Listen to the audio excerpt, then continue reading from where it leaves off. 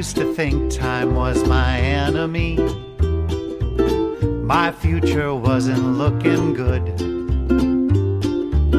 So worried about the things I couldn't see.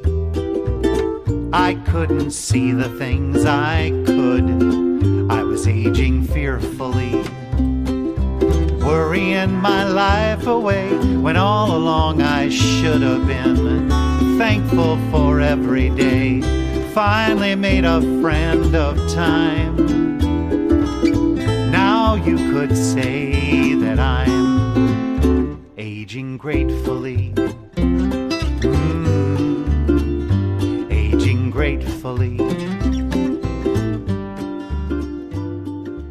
Broadcasting from the rolling hills of the beautiful Tennessee Valley, from the foothills of the Great Smoky Mountains, across this amazing nation and spanning the universe, you're listening to Aging Gratefully. I'm your host, gerontologist Holly Kelly, bringing you exceptional guests and novel information to ensure you age great, live full, and embrace each extraordinary day for the incredible gift it is. Welcome to Aging Gratefully, most amazing listeners. So happy you're joining the show today. I welcome you with our signature pose, our smiles across the miles, our GrinFest self-care. That is oh so shareable. And that is how we begin the hour, because it feels so amazing to smile. And if you are with others, be sure to smile and pass it along as we ignite our global GrinFest momentum. So, wow, I'm so excited for this power hour. Thank you, amazing Aging Rebels. You've been sharing the show, and I know that we've been charting every single day, globally, internationally. You've been putting us on those Apple Podcast charts. Thank you for spending one of your 168 hours a week with us. So appreciate every single one of you. So I hope you've been doing amazing. You deserve nothing short of that. Of course, you deserve your best life now, as we so aspire here on the Aging Gratefully show. But we do know that life can sometimes serve up surprises and detours, and we're not always in the driver's seat. In the last episode, we began the conversation on planning some of your important affairs, talking about different types of grief and how to deal with some of the more difficult times we experience in life. And there's so many different approaches. So I hope the many different episodes that we brought to you over and through the years on this topic and guest experiences, that there may be something here or there that resonates and helps you along your grief and healing journey. Because we know that grief is unique for every individual. And through listening, there may be something that speaks to you and resonates through what we share. So last week, we talked about those wouldas, couldas, and shouldas, last episode actually, and quilting good grief, and in hopes to encourage, promote, and healing towards peace of mind, because we know that grief can feel dark. Speaking of dark, have you ever been in a dark room and then suddenly someone turned on that light switch, and the transition from dark to light was so instantaneous that you literally drew back like a rendering of Dracula being exposed to light, and it felt nearly painful? Most of what we do is amidst the light, because that is how we see best. Did you know that our eyes actually take hours to adapt to darkness and reach optimal level to see in low light conditions? It's fascinating, really, what happens when someone hits that light switch and our eyes leap into adaptation mode.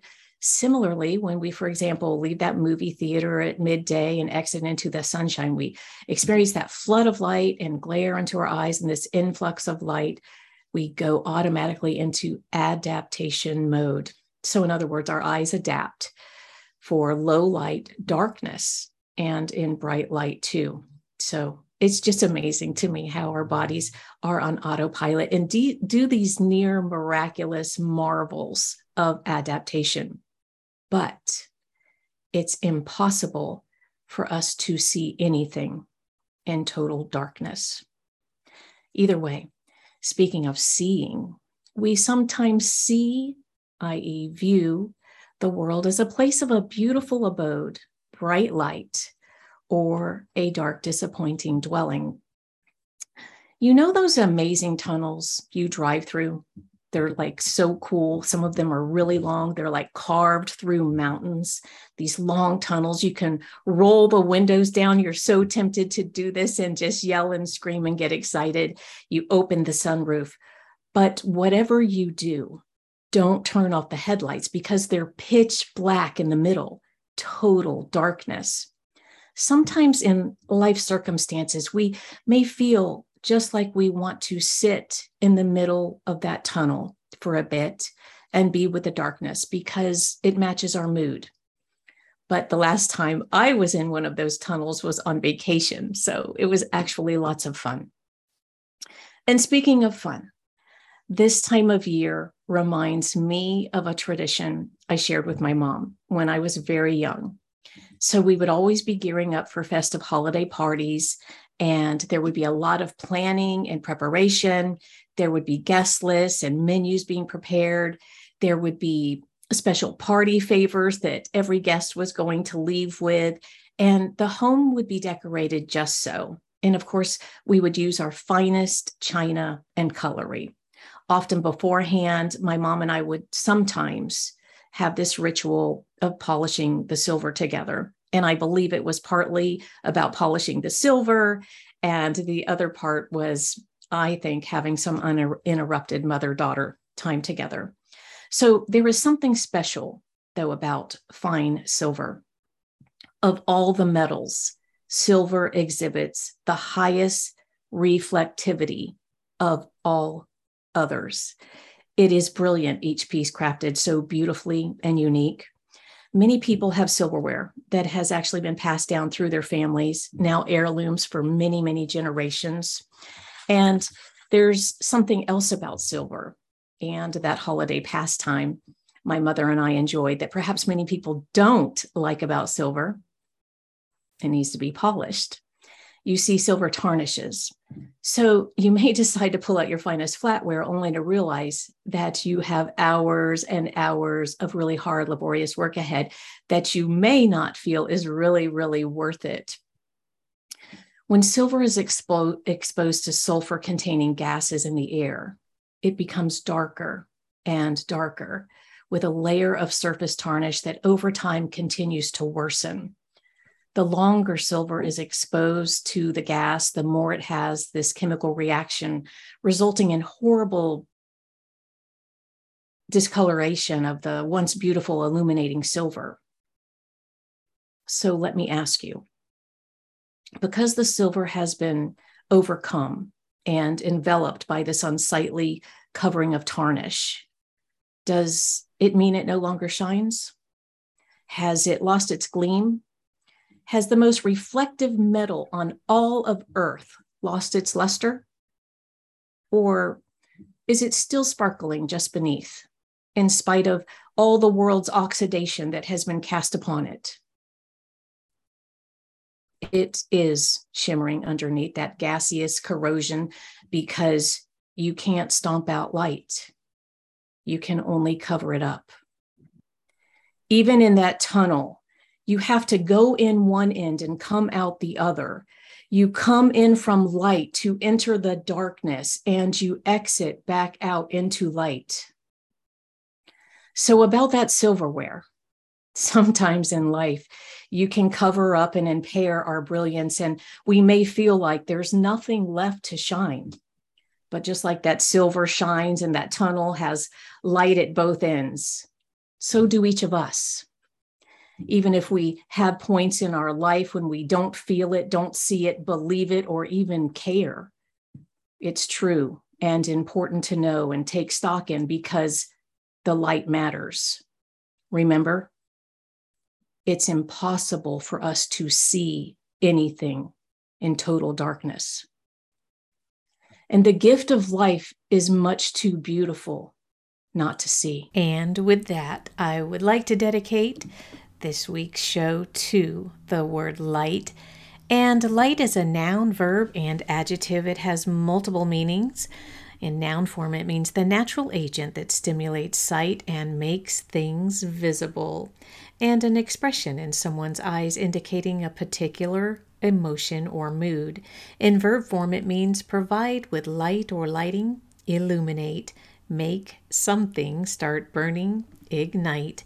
In adjective form, it means having a considerable or sufficient amount of natural light, not dark, or of a color, pale. And this week's Aging Gratefully Alphabet Soup for the Psyche is a quote by Maya Angelou: "Nothing can dim the light which shines from within." Today, I want to have a conversation about light for hope, healing, and peace of mind with a truly amazing guest that I know every listener will so enjoy and appreciate and cherish. Her work is commendable. You're going to just really be so excited to hear this conversation. I was so excited when I was able to get her on the show. So Ashley Davis Book, LICSW, has 30 years of experience as a psychotherapist in private practice. She is also the author of, get this, 10, I don't know how that happens, self-help books, including Light After Loss, as well as her classic books, Transcending Loss, The Little Book of Inner Peace. Ashley is trained in EMDR trauma work as well as emotionally focused therapy. She is a Reiki master and a spiritual director who draws on many healing modalities. She and her husband, also a psychotherapist, divide their time between Guatemala and New Hampshire. I invite you to learn more about her soul-enhancing work at www.ashleydavisbush, that's BUSH.com. It is with great pleasure. So excited to have you here with us today. Welcome to the Aging Gratefully Show, Ashley Davis Bush. Thank you so much, Holly. Wow, what a beautiful introduction. And I'm just delighted to be here with you and your listeners. We are so excited to have you with us today. Love your latest book. Congratulations on yet another amazing gift that you've brought readers, and just to help encourage them just through so many different nuances that we face in life. So just love this book, Light After Loss, a spiritual guide for comfort, hope, and healing. So what inspired you to write this book? Well, as a matter of fact, I had no intention of writing this book initially, Holly. Those are the best kind, right? I know, right? Yes. Well, so my husband and I had moved to Guatemala. This is about 3 years ago. And that had been a dream in the pipeline for a while. We were just waiting to become empty nesters. And so as soon as the last kid, went off to do his own thing, we just hightailed it to Guatemala. Now, that was about 3 months before the pandemic, before March of 2020. So I actually had an editor talk to me as we had moved and said, "Are you interested in writing another book about grief?" Because my first book was about grief. And I said, "Well, not really. I've just moved to Guatemala. I'm having a great time. I'm studying Spanish. I'm in a new culture. Thanks, but no thanks." And she said, "Well, we're really looking for a melding of spirituality and grief." And I said, "Oh my gosh, that would be an amazing book. I would love to write that book. That would be awesome." But again, no, I'm in Guatemala. I'm doing my thing. Well, lo and behold, the pandemic came. And what happened here is that in Guatemala, they shut down the airport for 6 months. And they enforced a curfew where you could not leave your house between Friday night and Monday morning. So you were in your house literally all weekend. And so the ideas kept coming to me of how to write that book. And I thought, I have time now. I'm just in a place where I can write that book. Ironically, that publisher didn't even publish that book. Someone else, a different publisher, published it. So I'm always amazed how life just weaves these ideas in and then takes you in a new direction, and things happen the way they need to, right? Wow. So you said your other book, was that The Transcending Loss? That's correct. Mm-hmm. That book came out 25 years ago. And so I really thought between that book and then I have a daily reader grief book called Hope and Healing for Transcending Loss. I thought I had pretty much said what I needed to say about grief, but really I found that there was more to say. And after 25 more years of work with people and education and experience and just living, right, my own just being alive, I had more to say. And that became Light After Loss. And I love how you were talking about light and the different ways in the tunnel and the darkness. And I think light is an amazing metaphor for hope and for spirit and for life. I so love your work and admire it. And of course, I agree. And I really want to talk about how you're using light to help and lead people and shepherd them back to life again. It's so important. And before I do that, I'm interested, didn't even plan on asking this, but different cultures around the world deal differently with grief and death. I'm wondering, there you were.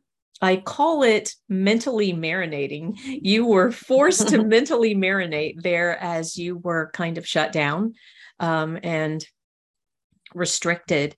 So there you were in a situation where it was ideal for book writing, right? Exactly. To mentally marinate on your thoughts and everything else. But you were also in a different country. And I'm wondering if that kind of expanded your viewpoint to be able to have a different understanding, being immersed in that culture. Did that broaden any depths of where you took this writing? Absolutely. I think absolutely our environment is always shaping us and bringing us information. One of the most beautiful cultural events, really, that happens in Latin American cultures is Dia de los Muertos, which means Day of the Dead. Yes. And it happens right around, it coincides with our Halloween in the United States, although it actually is for November 1, 2, 3. It's actually a 3-day celebration. And if you know anything about Dia de los Muertos, you'll know that they basically honor the deceased. They honor the dead. They go to cemeteries and have picnics.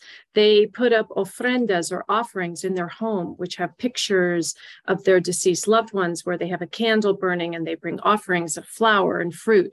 And it's just an amazing celebration of love is what it is. Yes. And they even have the days are separated by day of honoring children who have died and then day of honoring older people who have died. And there's just a sense that these people are still part of us, still with us, and we're going to honor that connection. It's like there was a Pixar Disney movie, Coco, that became popular that sort of showed this kind of celebration of life and death and love that happens by honoring the people who have died before us.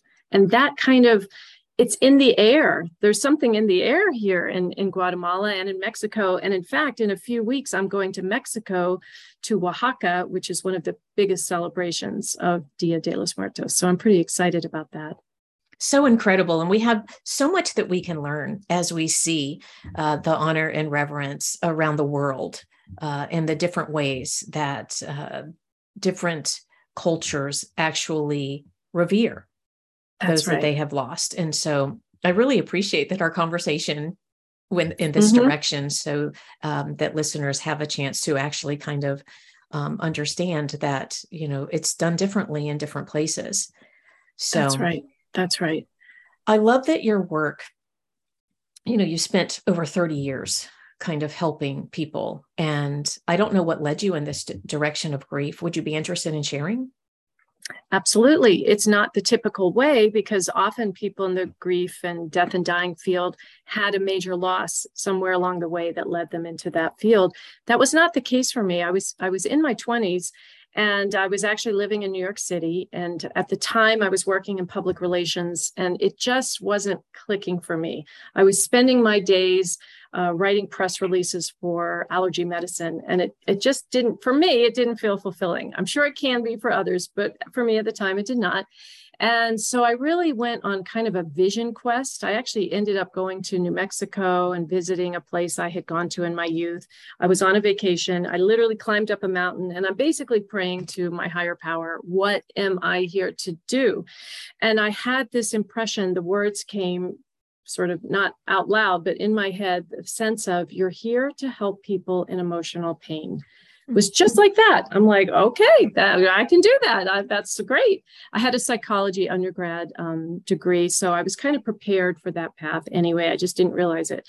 So I came back to New York at that time, and I went to graduate school. And that my very first client was a grief and loss situation. It was a woman who'd had a murder. Her sister had been murdered. This is my very first client. I'm, 25 Dramatic. years old. I don't even know what I'm doing. Wow. I just was writing press releases last week. Suddenly I'm walking into a room with a woman telling me this. And I thought, wow, I could either really freak out and say, I have no idea what I'm doing, or I just like settled into the space and said, I know exactly what to do. I know how to sit with her. I know how to be with this. This is what I'm supposed to do. So it just went from there that I realized that was what I was supposed to do. It's like coming into alignment with your purpose. Just felt right. Really and neat. I've been doing it ever since. And so it's been really an honor and a privilege to Yes. walk people along the path of their grief.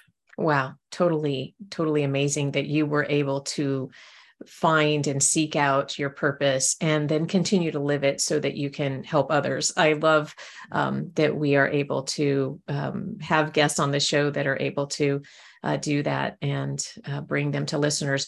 So it seems that it's so important to grieve. And a lot of people feel like they don't know how to grieve, or that, they don't know why the grieving process is important. So let's talk about that.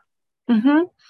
Well, the grieving process has been pretty much the same for all these years, meaning you have to at first go into the darkness.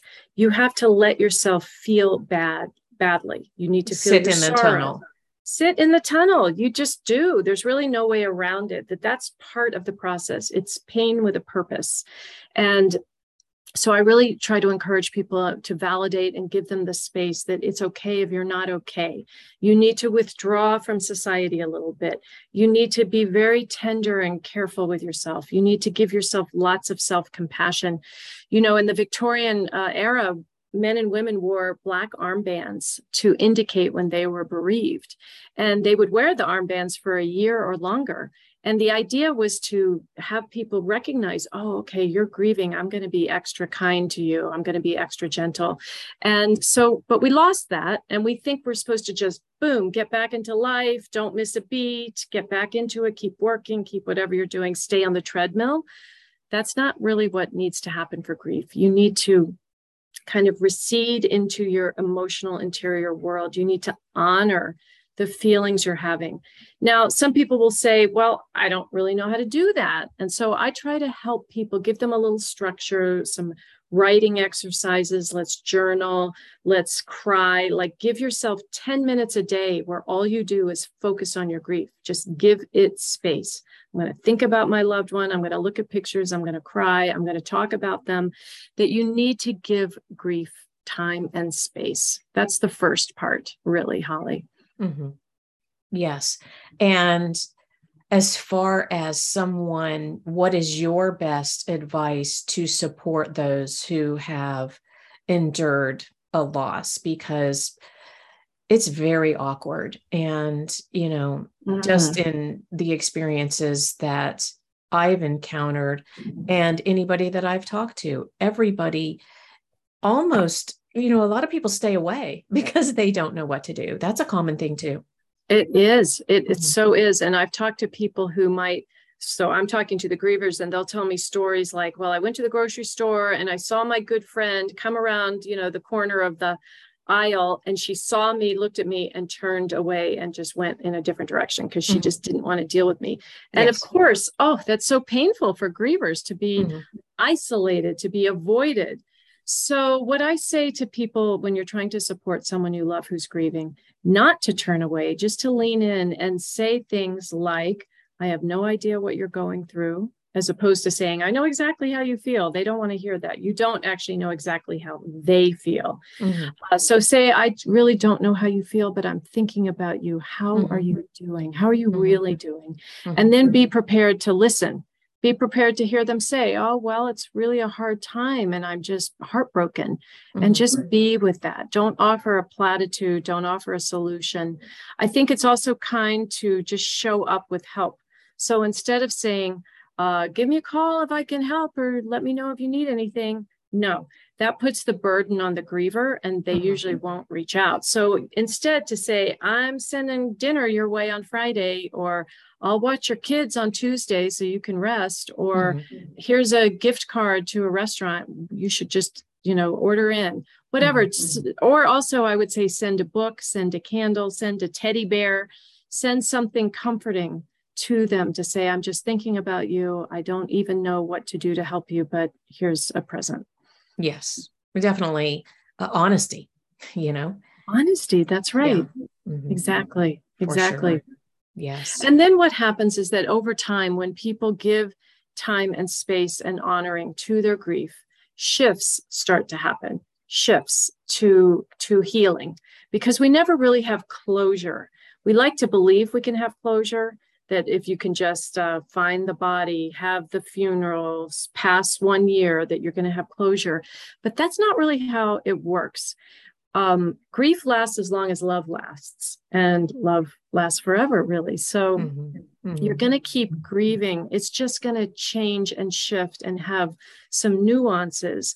So I like to let people know too, that after a major loss, and when I say a major loss, people know what that is. It's a major loss when it just takes you down, breaks your heart. It's usually a partner or a child. It could certainly be a parent or a sibling. It can also be just a dear, dear, dear friend who you were really attached to, or it could even be a pet. I've worked with people who were more attached to their pets than they were to their people, because pets just embody unconditional love, So whenever you have a major loss, someone you were dearly attached to, and then they're gone, it's going to be this kind of process. But love is at the core of it. And this is what's so important. And this is what drives the shifts over time, is that the love becomes bigger than the loss. And that's what I help people find, and that light can do that. But what I was going to say is that in terms of a major loss, even 10 years later, 20 years later, 30 years later, you will have days that feel like the grief is raw. So I call those grief bursts. And often they're around the anniversary of the death day, the angelversary, I call it, could be a birthday, some sort of meaningful day where the grief is so raw, and it doesn't matter if 10 or 20 or 30 years have gone by. Grief weaves its way through your life. So the goal is really learning how to live with loss and how to honor love, even as your heart is broken. Yes. And that's the thing, is people think that there's going to be an end to grief. Right. And there's not. Right. There's not an end, but there are levels of healing. So that's why when someone's in intense acute grief, I don't want them to think you're always going to feel this bad. It's always going to hurt this much. It shifts, and you start to welcome life back in, because we really are wired to heal. We're wired for resilience. But one way I try to help people shift is into gratitude. And of course, your whole mantra is about gratefulness, right? And the gratitude that can happen when someone realizes that the love they had with their loved one is bigger than the pain they feel for their loss can be huge. So for example, I might say to a griever, if I could take your pain away, I'm going to wave a magic wand. You won't feel your pain anymore, not your sorrow, not your anger, not your regret. But the catch is that I'm also going to erase your memories of your loved one. So you never would have known them. You never met them. You never fell in love with them. You never had them as your child. They didn't exist. Would you want that bargain? Most people will say, no way, because the love they had with that person was so precious, even if it was just a baby, not even just a baby, but meaning even if they only knew them for a few days, a few hours, even then they would choose to have known that little soul than to have not.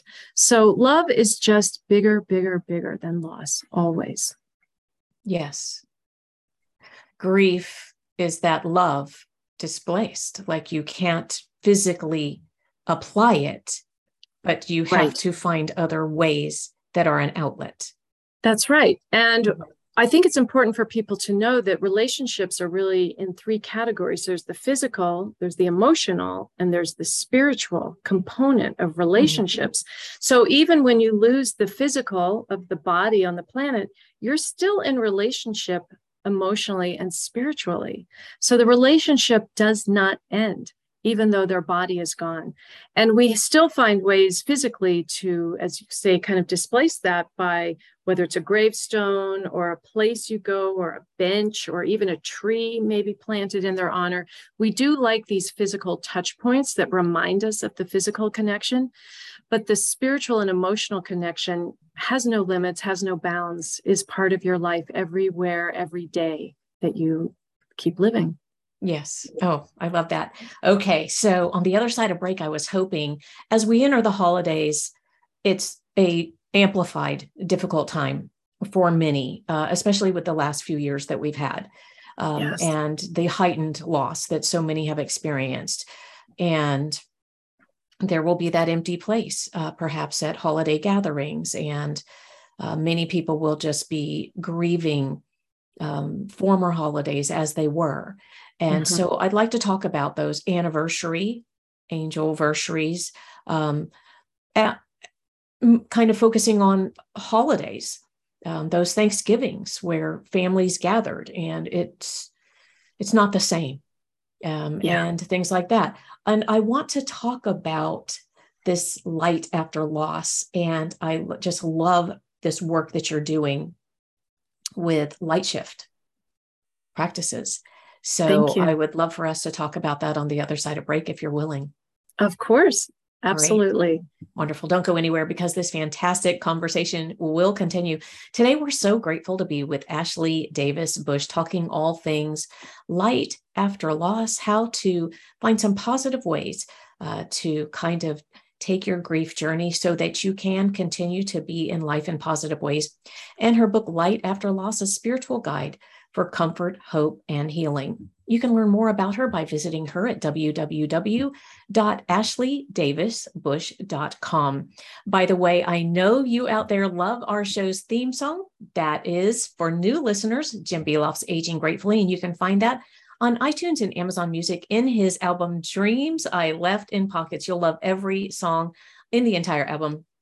Just download it. And of course, my favorite, I'm kind of biased, is always going to be Aging Gratefully. It's fantastic.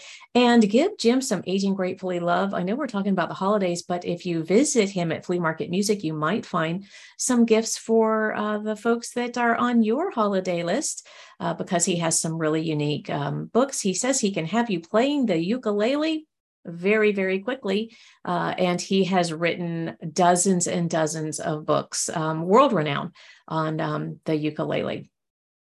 So anyway, he's been on the show multiple times, and you can check out those episodes. Special thanks to you, my awesome Aging Rebels, best listeners in the world. Yes, I'm biased on that too. Tuning in from so many fantastic places. I appreciate you so much for making us a top show on aging worldwide. We continue to rank, and I just really appreciate how you have been sharing the show. Thank you, SpeedSpot, for continuing to recognize us in the lineup. And we do really appreciate that you're listening and sharing the show. And if I haven't told you lately, it is definitely time for me to let you know that you rock and you role model, and you do. I'm your host, gerontologist Holly Kelly, and we'll be right back.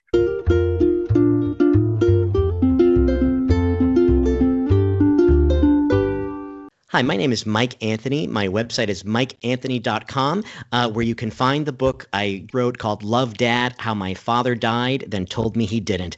I just had the amazing opportunity to spend some time with Holly Kelly on her show, Aging Gratefully. And I'll tell you what, I feel greater after having spent some time with Holly. I highly recommend her show. Thanks so much.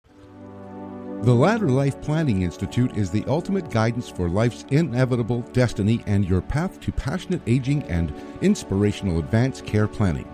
LLPI offers tools that educate, inspire, and enlighten. Live vibrantly, plan thoughtfully, age dynamically. Visit LLPI for business and individual consulting services.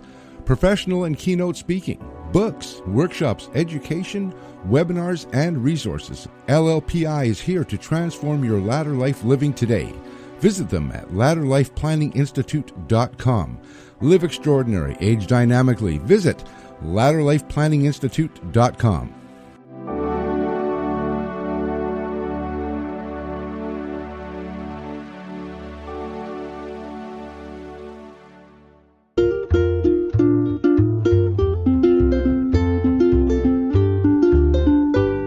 Thank you so much, best listeners and guests in the world. Welcome back to Aging Gratefully. I'm your host, gerontologist Holly Kelly, here today with Ashley Davis Bush, who promotes the importance of the grieving process, light shift practices, which we're about to learn more about, and so much more. Before we resume this conversation, I want to give our listener shout out to a listener who emailed me. And thank you. Sometimes you guys use other ways to get in contact with me. And this one sent me an email and said, let's see. I love listening to your podcast and especially liked the episode with Matt. And that was Matt Malign, who was a guest. And he was the guest that was the episode Empty Nest in Full Pockets. And about getting rid of old beliefs. With a child about to head to college, this came at the perfect time. This discussion was very inspiring to my husband and myself. Thank you. So I just want you to know, thank you so much for taking the time to send me these notes. You guys are in my inboxes, you're in my DMs, you're in my email, and you leave the reviews. But I appreciate it when you acknowledge our guests, because I really select every guest so carefully, and there can only be so many a year. And I forwarded that on to Matt, and he was like, thank you. He really appreciated that too. So thank you for letting our guests know that you appreciate them, because we do so much. And you show us that with the downloads that you do as well. You know what else we appreciate? We appreciate today's guest. She's amazing.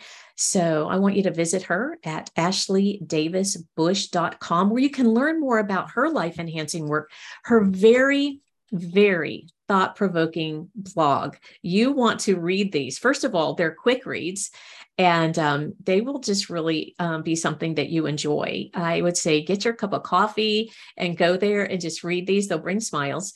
And her vast array of lineup of books, oh my goodness, from peace, healing, acceptance, 15 habits for a happy marriage, spiritual bliss.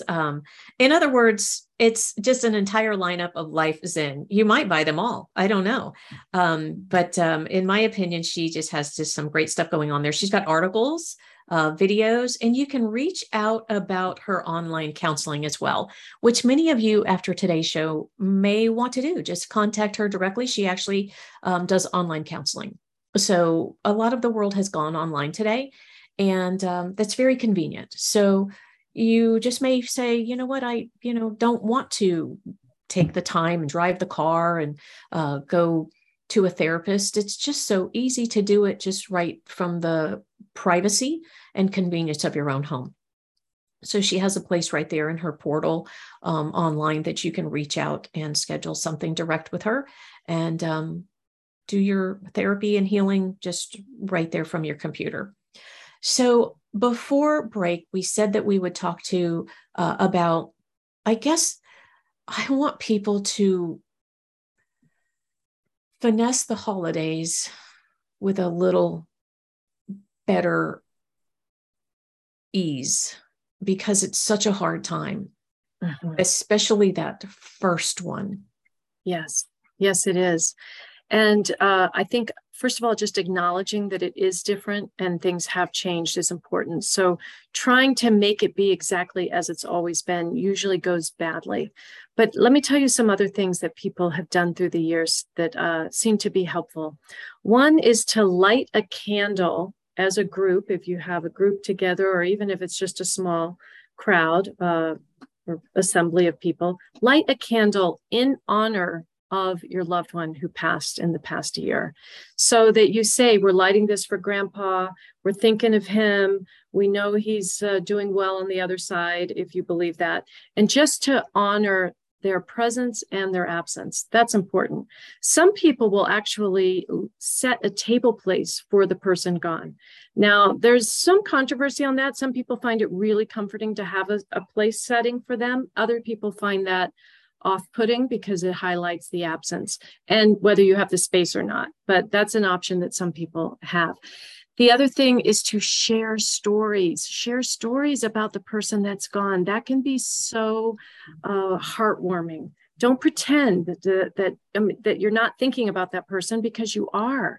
So share stories with each other. Say, one of my favorite things that mom used to do or mom used to make. Sometimes it's making a cake or something that they used to make. Just bringing them into the experience is basically the bottom line. That's important. So important. And I think that what has happened here is the first thing is that I would acknowledge is everybody is feeling the dread of showing up, because they're acknowledging that it is the absence. They're feeling that everybody's going to feel bad and that it's going to be a terrible experience. So everybody walks in feeling that everybody's going to be down. And so they're wondering if it's going to not be talked about, which makes everything worse. Right. It's like the elephant in the room. Let's just talk about it. Let's say, I miss mom so much. This is our first Thanksgiving without her. Name it, say it, talk about it, share it, cry together, have a hug. Don't pretend that it didn't happen. Know that it did happen. Then when you move on to a holiday like Christmas, you might want to have an ornament in honor of that person. Some people will get an ornament every year in honor of that person, or make a donation or some gift in honor of that person. Share the love. Say, I'm going to make a donation to an orphanage, to a hospital, to a hospice, in honor of that person. So that the idea is that you're not pretending they didn't exist. You want to celebrate that they existed and that they touched your life and they continue to touch the world. Yes, I love that idea. And it does kind of take the uncomfortable air out, and it destigmatizes what's going on. Exactly. I like the idea of I had a jar, and we all said, let's create a remember when memory. And we all wrote something down and stuck it in the jar, and everybody would just pull one thing out and read it. And by the end, we were all laughing. Oh, I love that. Funny, and it was just really, it was a good time. And so it really cut the air, because we were making fun of at the end. And I'm good with setting the place setting, because I'm good with that. But yes, it depends on the situation and exactly. And what works for you. So I try to help people trust what they need. If you need to bow out of the whole situation and say, I can't go this year, I'm not going to the family dinner, then honor that. It's okay. Maybe you actually need to just be alone in your bedroom. One thing I like to recommend for people is to have some kind of quilt made or a throw of your beloved's clothing. So I've seen quilts made with ties, with nightgowns, with shirts, with dresses, and that becomes this amazing literal thing you can wrap around yourself to remember them, to feel them, their love, their energy, if you will. So you need to trust what you need. Maybe you can show up at a small gathering, but not the big gathering. Maybe you need to be home alone or with one or two friends. Trust yourself. These are all, what you just described with the jar. I love that. That's such a fun example. That is a light shift. A light shift is basically shifting from just your pain and the absence to presence and love and compassion and connection to your loved one. Anytime you do that, whether it's in your head, just sort of, I'm going to think differently, or I'm going to do a practice differently, or I'm going to do a breathing technique to try to ground me and shift toward the light. All of those are light shift practices, and they will take your grief to another level over time. Yes. And, when you make it like a group experience, it just pulls everybody out. So let's talk about the light shift practices that you do. Like, how is that helping people? And how did you come up with that? Like, let's focus on that to help listeners with that. Right. Well, most of my books have practices in them. Sometimes they're called practices or tools or techniques. So whether it's for your relationship in my couples book or in the acceptance book or in my self-care book, I have a self-care book. I'm a big believer in practices that you can use quickly and easily. So they're kind of micro practices as opposed to macro practices. So basically, when I wrote this book, I thought, well, I've got to get some practices in there that are going to help people. And they're based on an array of things that I've come across, from tapping. Tapping is a technique which uses energy work to help shift your body. So I have tapping practices in there, and breathing practices, and body stretches. And I have one that's called now I can't even remember it. Oh my gosh. But anyway, Om Namah Shivaya, Om Namah Shivaya. So just different things that you do with your body, your fingers, mantras. And then of course, there are just ways to shift your energy of what you're focusing on, to redirect your energy, to redirect your focus. So let me give you an example of one right now. If you're willing, Holly? Yes, sure. I know you would be, because you're so I love your energy.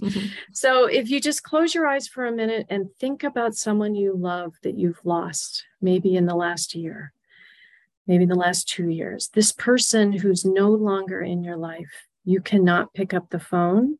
They're not here. You cannot hug them anymore. You cannot go visit them. You cannot look forward to seeing them at your holiday table. You just sit in the sorrow of absence. They are no longer on planet Earth anymore. Notice what that feels like in your body. Now, I want you to imagine something different. I want you to put your hand on your heart and breathe into your heart. And I want you to think about the love that person brought into your life. I want you to remember fun times you had with that person, whether that was in the kitchen or on a vacation or sitting in a restaurant together. I want you to see their smiling face. I want you to remember what it feels like to hug them. I want you to think about the love that they had for you and you had for them, and how that enriched and improved your life. I want you to think about them being on the other side of the veil, still sending love to you and just showering you with their affection and attention. And I want you to feel what it was like to have this person in your life and to still have them in your life. And what does that feel like in your body? And now open your eyes. What was that like for you, Holly? What was the difference? It was beautiful. It was unity. Unity. And when we were first talking about just the absence of them, did you feel a kind of heaviness or a darkness before we made the shift? Yes. Yes. Because when you only focus on absence and how much you've lost, you have a certain feeling. But when you shift and focus on presence and how much you've gained, how much you still have in your life for having loved them and having been loved by them, it's a totally different ballgame. It's a totally different paradigm. So light shifts are all about shifting to the paradigm of gratitude, of love, of connection, of compassion, of faith, and keeping the connection with them alive. I truly, totally support that.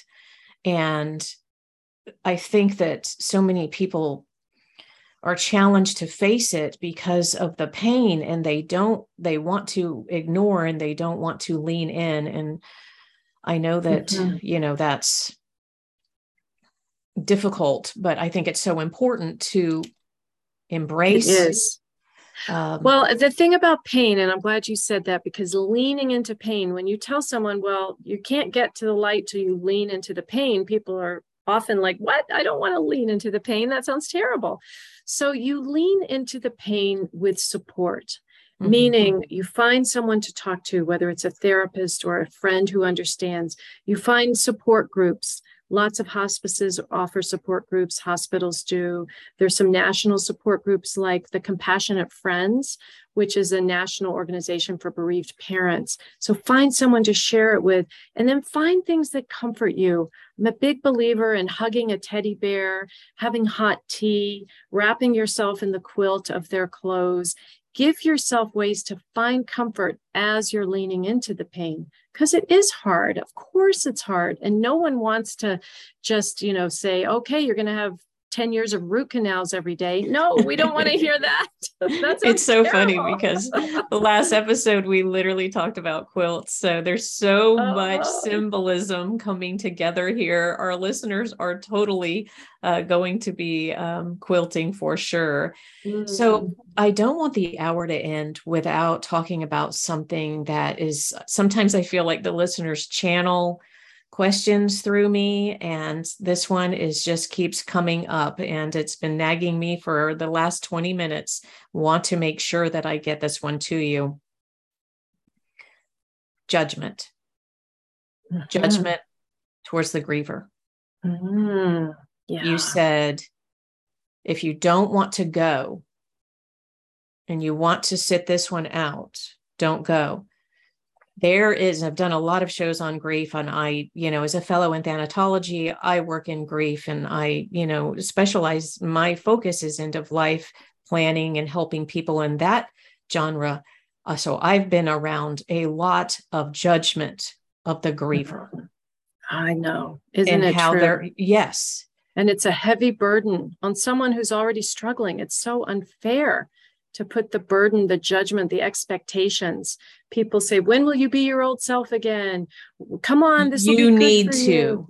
You need to. You ought to. They would want you to, even. She's not acting right. She's not doing enough of blah, blah, blah. Yeah, X, Y, or Z. So you're right. Judgment is such a heavy mantle. And I guess I would say to that each griever is somewhat of a grief educator now. So the griever, in a way, two things have to happen. The griever has to educate people, saying, it's okay that I feel bad, and it's okay that I need to take care of myself. You're going to have to trust me because I'm not the same person anymore, and my life is different now. So in a way, you have to broadcast your needs and let people know grief doesn't end after a week or a year. This is okay for me to feel. That's number one. But the other is that we have to keep educating people so that the judgment is lessened. Don't judge them. Trust their process. Check in with them. Say, I'm worried about you. Are you sure it's in your best interest to be alone? Just check in. That's all. You just question them. And then they say, yeah, no, I really need to be alone this time. Thank you for checking it out with me. So a combination of grievers advocating for themselves and educating other people that grief doesn't just end and it's okay that I'm not okay. And then having the culture start to understand, to have a little more compassion to what this lifelong process is and not expect quick fixes. Yes. So important. And I ask that on behalf of grievers everywhere. Of course. Yes. Yeah. Yeah. And you would think that it is such a universal experience, but we still have such a hard time just embracing it, honoring it, settling into it, letting it be what it is, and then letting it take you to where it will. We don't trust it. We're still afraid of it. But shows like this, Holly, help get the word out. So I'm grateful for you covering this topic. Thank you. Thank you so much. So is there anything that you would like to share before we wind down the hour that's just really important? I knew I wanted to get that one in. Is there something that you would like to share with listeners? I guess I would say to know that it's a process, that healing is possible, but love is stronger than death. So be patient, be generous, be gentle and compassionate with yourself on the journey, and don't judge yourself. Let it be okay. Wonderful. Well, I so appreciate the work that you're doing. These books, they just keep coming. Will there be another book? There may be. Who knows, Holly? I'm open. I'm open to the process. I'm certain that there will be another 11, an 11th book. So anyway, this book, Light After Loss, a spiritual guide for comfort, hope, and healing. But of course, there's 9 others to choose from. So I invite listeners to visit you at ashleydavisbush.com. Your work is extraordinary. Thank you for the gems and the beautiful light that you're bringing to so many during their darkest time and shepherding them along the way. We so appreciate it. And of course, we can't have the hour end without knowing how you age gratefully. I would say for me, because aging so far so good, I'm enjoying the process. If you remember that you're alive and that you're not actually dead, that people aren't grieving you yet, just to really focus in on your life. And for me, that means micro gratefulness. So what I mean by that is I am grateful when water comes out of the faucet. I am grateful that my hands can move and I can type. I am grateful that my stomach can digest my food. I'm grateful I can walk down the street. So I'm just always looking for micro gratitude, because these are things we shouldn't take for granted. I'm grateful for electricity, for heat, for air conditioning. I'm grateful, of course, for all the other things like my husband, my relationships, my children, my work in the world. For you, I'm grateful for you today. So just basically saturating your life with gratitude. So beautiful. I'm so grateful that you have sparked our reminder to be grateful for the things that we often overlook and take for granted. And things like our eyes going on autopilot and shifting automatically for us to transition from dark to light, and all the inner workings of our body that are on autopilot, and all of those things that work without our prompting or even knowing. That's right. You remind us of how far we've come in all the things that just happen and are. So thank you so much. Yes. Thank you for this conversation. I really appreciate chatting with you about this. It was a beautiful time together. Yes, it was. And we appreciate you. So we wish you the very best going forward. And please reach out after that next book. We'll do it again. Okay, sounds good. Great. You've been listening to Aging Gratefully. I'm your host, gerontologist Holly Kelly. Thank you so much for tuning in. If you've enjoyed our message, I invite you to subscribe and share it with others. May you remember to never act your age, and that age is just a number. And may you enjoy and embrace the coming week in the spirit of gratitude. Until we meet again, here's to living your best life now.